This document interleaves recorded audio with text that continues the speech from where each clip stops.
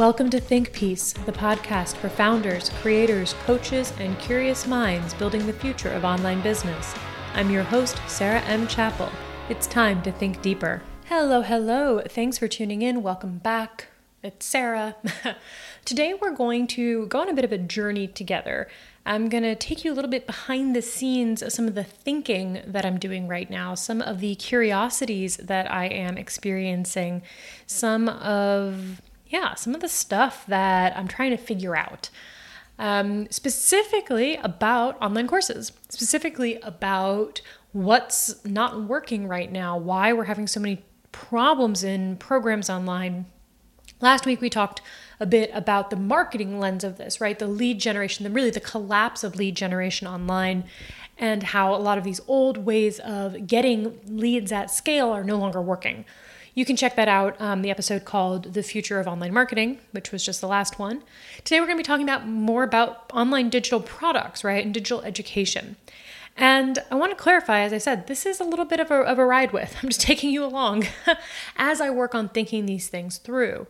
I am in the process right now of really clarifying my own pedagogical approach, what I think really matters, what I think is really important right now, especially for those of us that teach adults online specifically. And that means that I don't have it all figured out. I'm in the process. This is something I've been working on actually as a bigger essay and probably as a workshop that I'll teach this fall, I hope, or a course of some kind. But it is in process. So those of you that like it when I come in and I have like the 5 steps this and the framework to that and that, this may not be the episode for you, and it's totally okay. You can skip it. Those of you, just wait for the essay, wait for the course where the ideas are fleshed out. Those of you that are curious about the questions I'm asking, the sources I'm pulling in, the way that I am thinking through these things, I think you'll enjoy just kind of following me through the thought process. I have notes. I'm not going totally without anything, but I'm going to be trying to just take you along as I think this through today. Quick side note before we dive in, I just want to thank you all so much for your lovely feedback on our relaunch. We've gotten really great feedback on the first couple episodes. I am so grateful. And if you have enjoyed it, please go leave a review on iTunes or on the podcasting platform of your choice. I appreciate those of you that have left some reviews. They're really helpful, especially as we kind of reinvigorate the show. It helps new people to find us, helps us to get, boosted up the search algorithm, et cetera, et cetera. It also helps me feel better about myself. So thanks for that. I'm sure my therapist appreciates it. So let's start talking about this, right?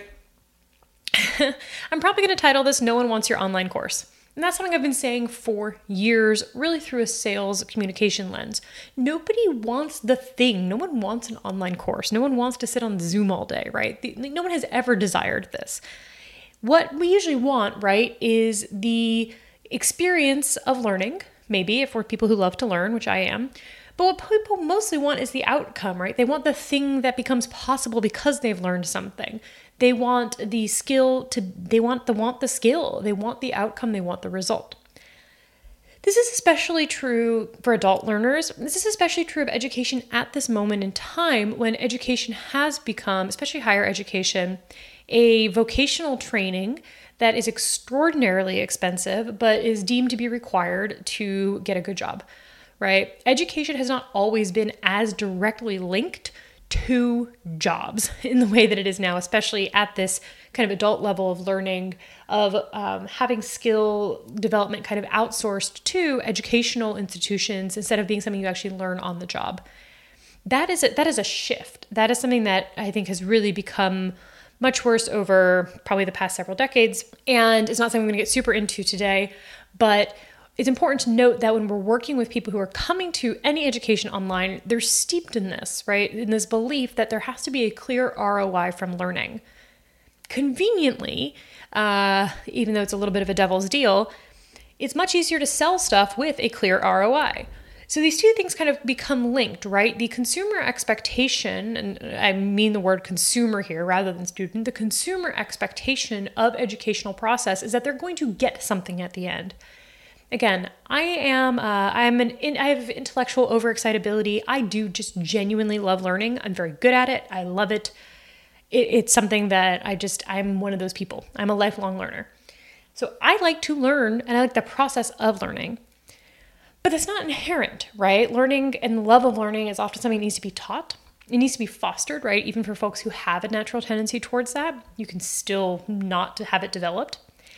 And very reasonably, people approach education as consumers. That is how we have been trained, right? You go to the right school, you get a good job. That's literally the metric that we approach education with, rather than this idea of it being exploratory, a place for personal development, a place to learn how to think, or things like that. This matters because when we start to create online pedagogy, if we really want to do right by our students, we're often doing something that's counter to what they think they want. And that tension, which I'm completely comfortable with, as you get to know me, if you don't already, I'm often working in contradictions. I'm often working in tension. I am always holding multiple truths as real at one time. You're going to have a very hard time pinning me down into anything because I believe things are extremely situational and change moment to moment. And I can also just, hold multiple truths at once. So I think it's really true with online education, especially for adults, right? Is that we have people who have this desire for learning. And I think they do. I actually believe everybody has a desire to learn, regardless of the categorizations. I just think that's a natural human thing. We are figure outers. We are makers of meaning. We are learners, inherently, I believe. But we also see, right, that if people are going to spend money on education, they want it to create a certain result, especially for adult learners who are busy, especially adult learners who have other responsibilities. So the kind of go-to pedagogy kind of focus for adult learners is this very clear ROI, very step-by-step, and this idea that it needs to be immediately applicable to their daily lives in this kind of reductionist way. If you go searching around teaching adult learners, you'll find this stuff that really talks about adults as if they're stupid. It's really kind of wild. This idea that people can't understand why they would want to learn or can't it's just this extremely reductionist approach to education. But it comes out of this place, right, of people being busy and overwhelmed. And so the idea that the only way for them to learn is for it to be very, very practical, right? It needs to be practically tied back to their immediate life. And I don't inherently disagree with that. A lot of the pedagogy that I draw on is in this very individual approach. We're going to be talking about some of those people today, but John Dewey in particular, there is this individual level of approach instead of this depositing of information that I think actually reflects some of how this adult learning is approached. But there's something in the way it's talked about where it's extremely minimizing and I think a little offensive to people's abilities to engage with material. And that's kind of where I'm coming at this today is I think that online education treats students like they're dumb. I really think that so much of what we're drawing on is approaching people as if they are not smart enough to do this, right?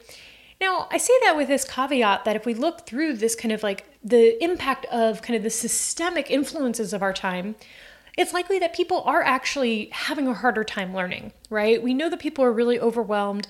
It would be a complete mistake to overlook the impact of, for example, inflationary pressures on financial stress being a known factor. I was just talking with my husband about this earlier, in actually making it harder for people to learn things, right? Kind of short-circuiting your system, making it harder to take in information when you're in that kind of fight or flight mode and panic mode.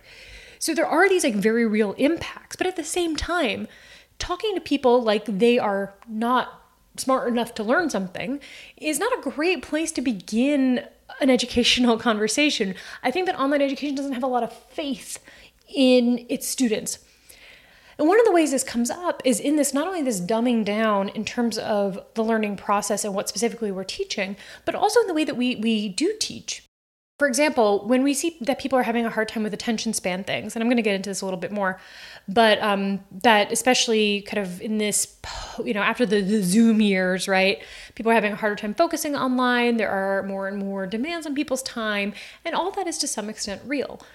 But we also, at this first sign of people having a hard time focus, give up the demand for focus, right? As teachers, as educators, which by the way, if you have an online course, you are, I don't care if you identify yourself as a creator or an influencer or whatever, it'd be really powerful for you to actually recognize that you're a teacher if you're making online courses of some kind. I think it's important to claim that role. It's very easy to kind of like get out of it. I wrote a whole essay about that at Every, The Promise and Problems of Online Courses, where I talk a little bit more about that kind of like psychology for creators making courses who don't think of themselves as teachers. But we immediately go to this place of dumbing it down, right? Of kind of going to the lowest common denominator. Okay, people are having a hard time focusing. We need to be more entertaining, right? Like, oh, people watch TikTok all day. That means all educational videos need to be 30 seconds with a dance to a lip sync, right? And there is, of course, very cool educational stuff happening on TikTok. I think, of course, of Planet Money Guy, my favorite one there, right? There's a lot of cool stuff happening there. But the idea that all education needs to fit within this edutainment, a word I'm going to be honest, I fucking hate. I hate that. I was like, just an embarrassment to both of those fields. That everything needs to be edutainment is this race to the bottom where we actually are making it easier for people to no longer focus, right? We're not asking people to show up with respect for themselves, with respect for the process, with respect for what they're trying to learn, with respect for their own fucking time that they're dedicating. Instead, we're saying, oh no, we think you can't possibly do this. So here is the shortest soundbite. Here is the most simple version. Here is the gamified version. Something else I really loathe, this like ping gamification, get a tag when you do this thing. If you're also terminally online like I am, you probably saw the woman who went viral last week off of TikTok for being an NPC, a non-player character, and making bank when people are giving her like little bites of corn and shit on TikTok. Brilliant. That woman is the hero of the internet this week. But what we're saying is we're basically treating people like they're that. Like you're a video game character and you are not able to actually make your own decisions or take responsibility for what you choose. So we have this whole system, right, around like, okay, gamify it, dopamine hack it, like all these tips and tricks. And I think if you as an individual student want to use those things, I know a lot of folks who are neurodivergent, who have attention challenges, have a lot of stuff that they do to help them focus when they choose to. But I think the choice is really important. And that can be a collaborative process between a teacher and a student, definitely. But this whole thing of, little bells and whistles and like attention grabbing stuff, it erodes education because we're starting from this baseline assumption that people are too stupid to learn. Like I fundamentally think there's like a deep disrespect for students and for consumers in the online education space that I really want to interrogate and question. So we have this issue, right? Everything is being in this kind of like dumbed down, and maybe better language for this. Again, as I said, I'm working out these ideas. You're watching me think it through real time. I don't love that kind of language. I think it feels really harsh, but that's what it feels like to me. And so we have these two things, right? We have this kind of gamification. Everyone's attention span is terrible, so let's just play into that, which again, we don't have to do that. We don't have to encourage people to keep sliding down the inability to focus. I would venture that education is actually is a really powerful place to help people rebuild that skill, actually, but that might be something we need to work on more. In addition to that, right, a lot of online education, due perhaps just to these format issues, is essentially the banking model. So this is an idea that comes from Paulo Freire, who wrote Pedagogy of the Oppressed. Recommend reading it. It's like not a hard read. It's not the easiest read, but it's not like a hard read. And it's fairly short for an kind of academic educational text.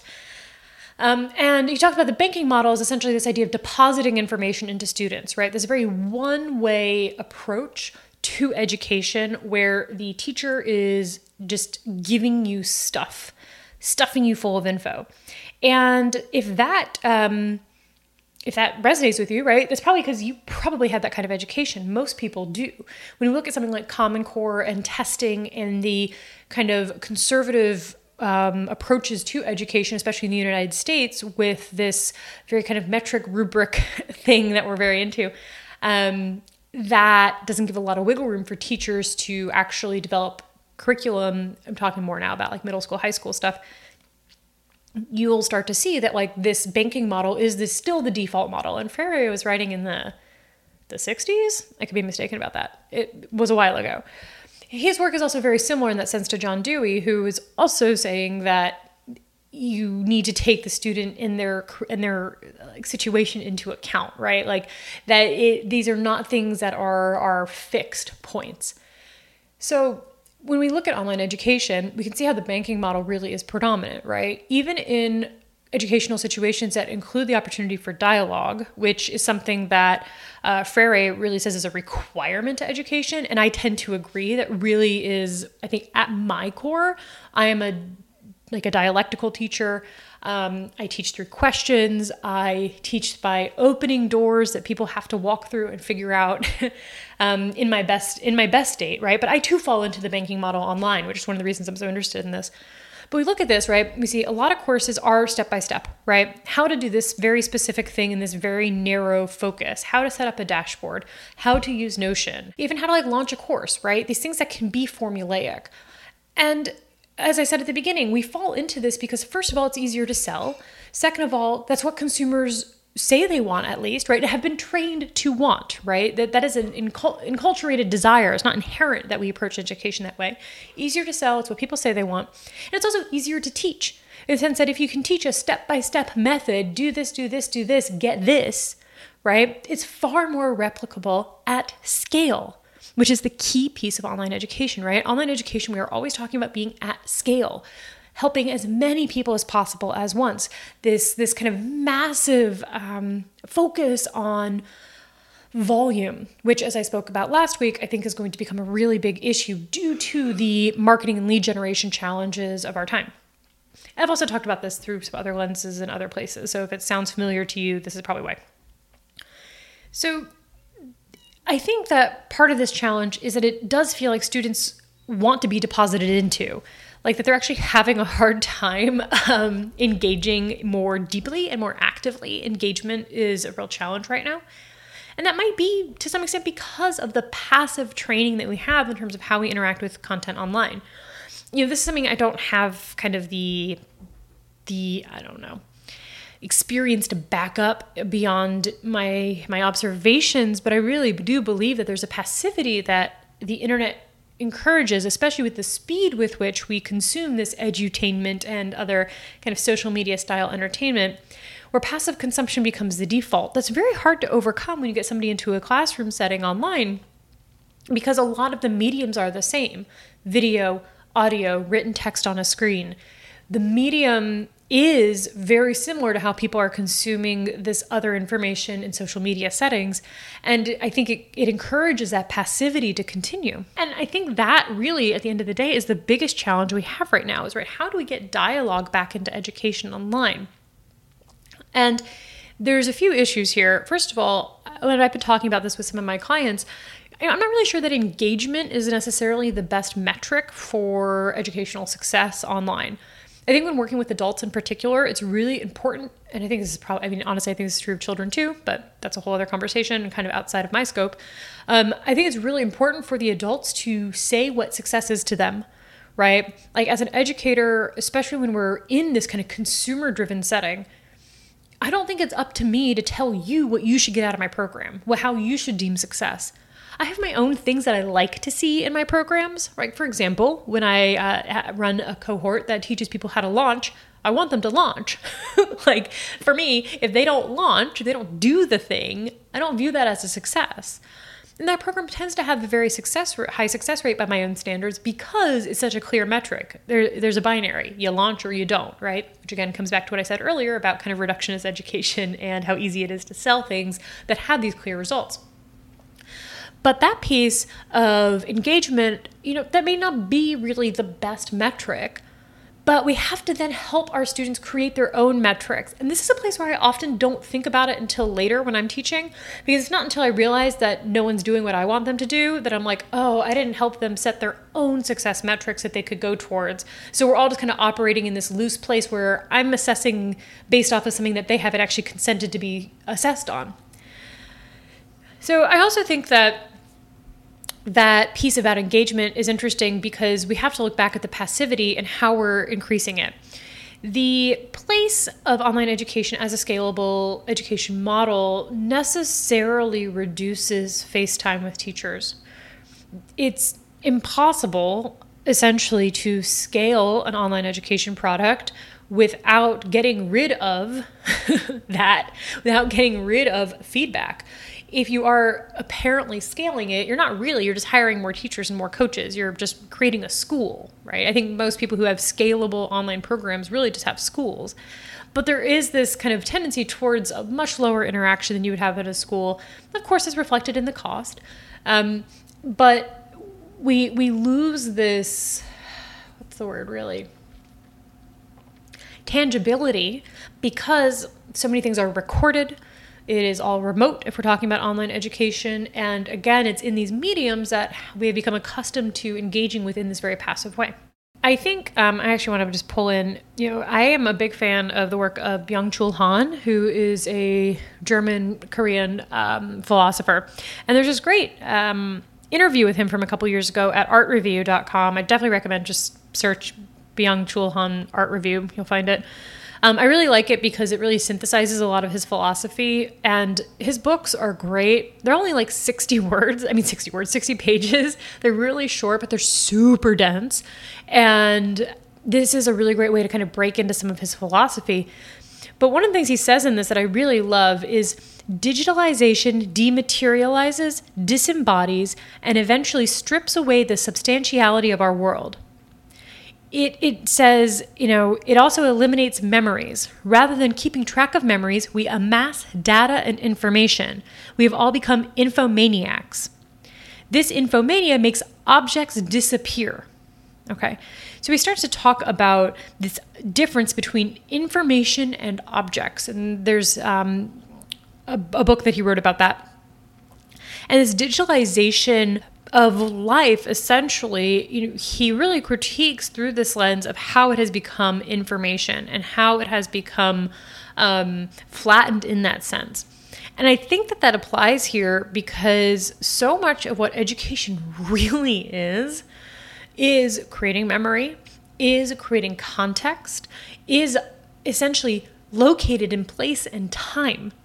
And online education necessarily strips the embodiment part of education. And this is the thing that people have been trying to solve for years. If you go over to Udemy or Coursera and you look at some of the highest ranked courses, you see people like doing this song and dance, and they're recorded, and they're like, it's like they're really there with you, except they're obviously not. It's so fake. It's so curated. And on the opposite side, right, we see people launching courses that are not curated at all. It's them and a microphone, maybe a slide deck, maybe just their face. It's essentially a really well-organized podcast, and there's value in that. But again, it's dematerialized, right? There's no material. There's no there. Recordings make this really clear, but even when we're in a place like a Zoom call or some other place where we have interaction, we're still approaching it often through this dematerialized, de-physicalized lens. And something that I'm really starting to hook into is how much that I think education requires a certain level of embodiment. I think that the separation of information from the physical lived experience of how you get that information is a huge problem. One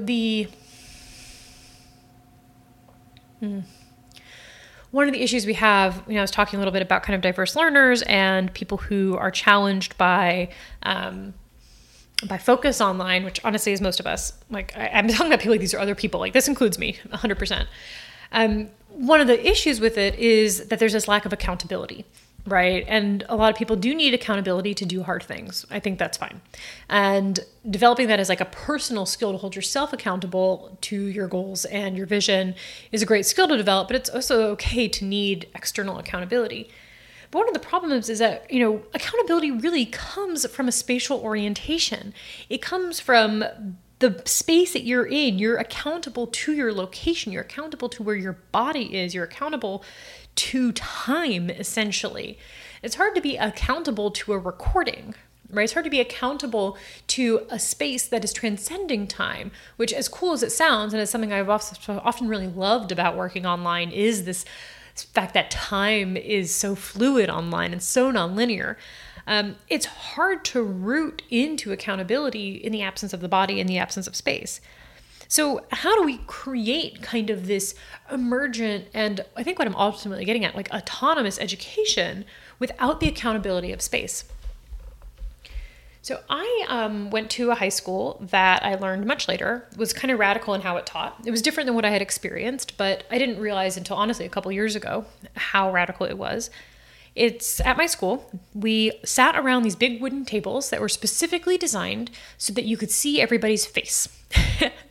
So you could see their eyes, and the teacher sat with you. Everyone's on the same level around this kind of oval table. The best ones, of course, had tons of great graffiti on them. Thank you. Thank you to the past students who gave us something to look at during class, because this isn't to say you couldn't be bored even rooted in space and time. But you're sitting there with people around the table. And all of our classes were discussion-based. Now, there were things we got up and did, right? And science had labs, for example, but everything was discussion-based. Everything was emergent. We had homework. We had reading. We, had math, these like horrific math problems. Y'all, I'm actually not bad at math, but I love this teaching model. But for me, for math, it was so hard. I did so poorly in math in high school. And then, of course, went on to do very well in college with a more kind of like traditional educational approach there. But the idea was very much that it was emergent, right? We would read something, we'd come in and we would talk about it, right? We would develop ideas, and the teacher did guide. A teacher would add a prompt, a teacher would redirect, a teacher would facilitate, of course. And they, of course, chose the material we were engaging with and framed how we engaged with it. But everything emerged from our discussion. That was how we learned. That was how we did history. That's how we did science. That's how we had so little kind of straight, like somebody at the blackboard teaching us in my school. And when I try to come online, I see myself try to replicate this, right? The sense of emergence and autonomy, the sense that the student actually has the inherent drive to move forward, and that if we can create the right environment, that they will do that. But the environmental creation online, that's the place I keep getting stuck. That's probably where I'm going to leave off today, because honestly, I've been rambling for a while. But I think that's really the question I want us to dig into. Dewey talks about that, about this careful curation of space. And I was reading this article, honestly not very good, about a couple articles that weren't very good this week, but had some interesting ideas. One about Black Mountain School and the relationship between Black Mountain School and John Dewey. Black Mountain School was an unaccredited kind of radical school in mountains of North Carolina in the 30s and 40s. Had a lot of artists come out of that space. It's very famous. Quick side note, this is just me being snarky, but I saw someone say that essentially refer to, Facebook and Twitter as being like, Harvard or USC or something, and Substack as being the Black Mountain College of... I said Black Mountain School, Black Mountain College of like online spaces. And I just have to be honest, y'all, like Substack is not the Black Mountain College of online spaces. It's not the Black Mountain College of social media. I don't understand how something rooted in critical pedagogy and that had no funding and was democratically organized. And yeah, anyway, just to continue my ongoing Substack rant. Side note, God, do I have to get on Substack? Driving me nuts. I'm not above it. I'm not above using Substack, but I really don't want to. We'll see if it becomes a requirement for online space in the same way that social media has. So anyway, right, Black Mountain College, and it's talking a little bit about like this curation of space and how important it is. And Freire talks about this as well.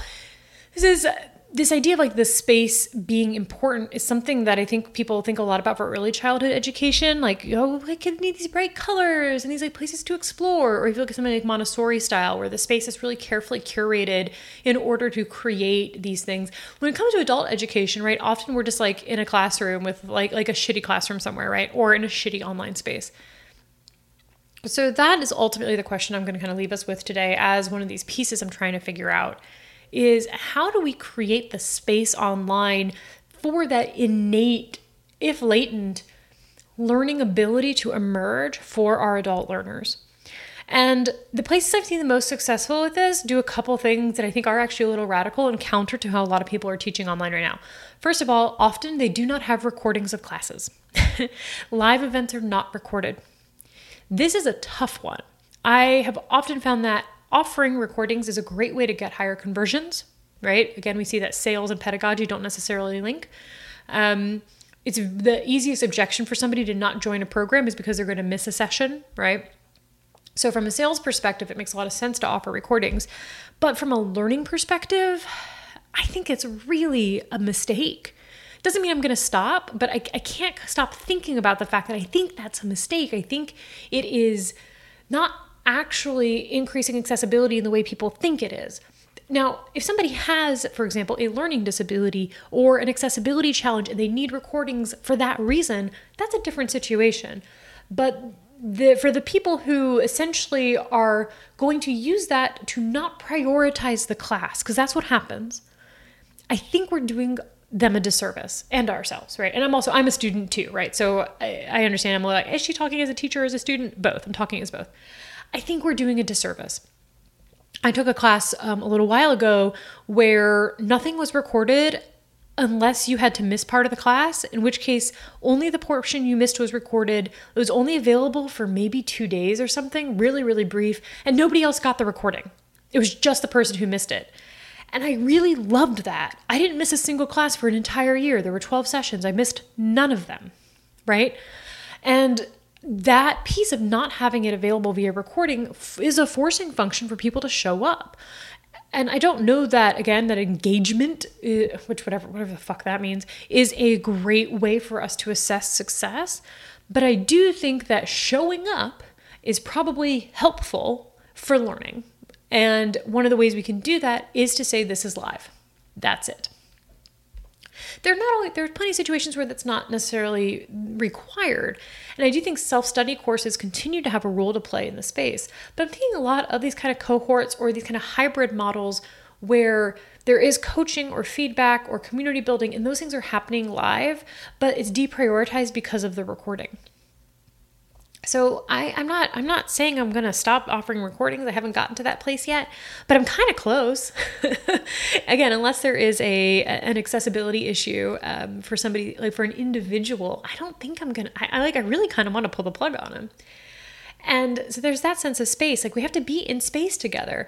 And if it needs to be emergent, right, we also probably need to do more teaching on how to engage with the space. And this is a place where I often fall short because it's not until I'm in something that I see the particular problems that a particular group is having.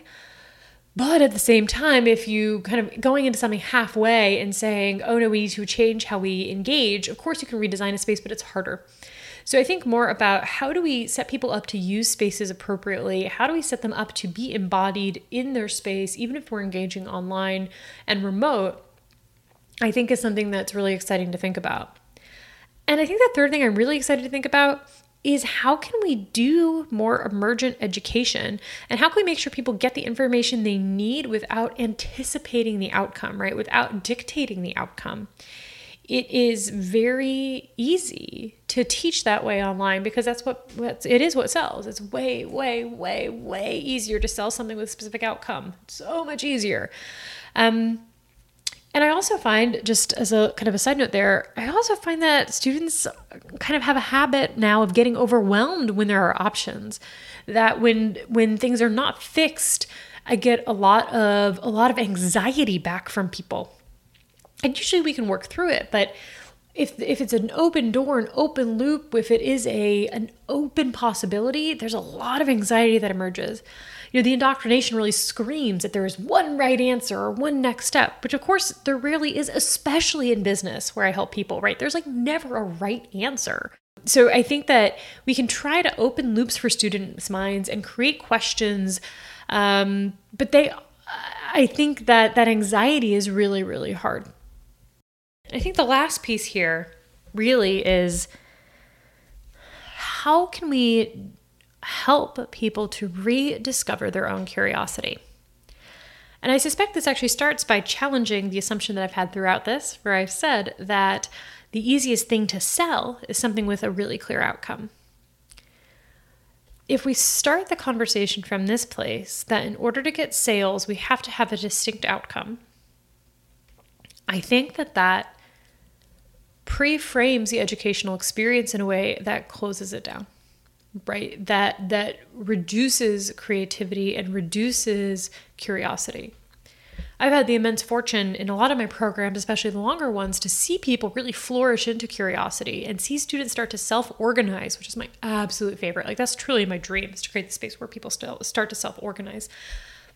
They start to create groups for themselves. They start to create events together. They start to do all sorts of cool stuff that literally has nothing to do with me. That is like my ultimate goal. I was like, you guys go forth, right? They are taking their agency, they are taking their curiosity, and they're growing with it. But if we start the process, like the sales process, from this place of fixity, of course, right? How can we expect the educational process to be different? So I guess it comes down to, what's the purpose of education? This is something we might disagree on. You might be somebody who says, actually, yes, right? Education needs to produce specific results. It needs to be quantifiable. It needs to have demonstrable impacts on somebody's income, for example, in order for it to be valuable. To which I would say, nope. I would say no, I don't think that's true. And I think the most powerful education experiences I've ever had were ones with less fixed directionality, with more exploration. But bringing that online, I think, is really hard. And I think the people that are doing that well are very bold and brave, and I admire them. And that's kind of what I want to figure out how to do more for myself. I don't know if we got somewhere today. I warned you in advance. I warned you in advance that I was going to kind of ramble through some ideas, think out loud, help you see the different pieces that I'm pulling in as I try to make sense of a lot of different experiences, a lot of opinions, and a lot of fears. Ultimately, I do believe that we are at a really delightful reckoning point where we already know a lot of what doesn't work. We already know that we can, by charging a lot of money or having small groups or all these different things, kind of force function, engagement. But I don't know if we know really how to be great teachers online, how to create curiosity online, how to encourage autonomy in our students and clients online, especially without the physicality of it, in this disembodied, information-driven space. I'll keep working on it. I hope you do too. And I hope if you teach online that maybe this will help you question something you've done. Question something you've assumed has to be right. As I said, a lot of the stuff that I do, I'm not sure it's right. A lot of it I think is actually kind of bad. And I'm really, really curious about what I can do differently. Especially now when we know people are busy, they're overwhelmed, they're tired, and they probably aren't watching those fucking recordings. I'll see you next time. Thanks for listening to Think Piece. You can read the newsletter, join the community, and learn how to work with me at thinkpiece.fyi. I'll see you next time.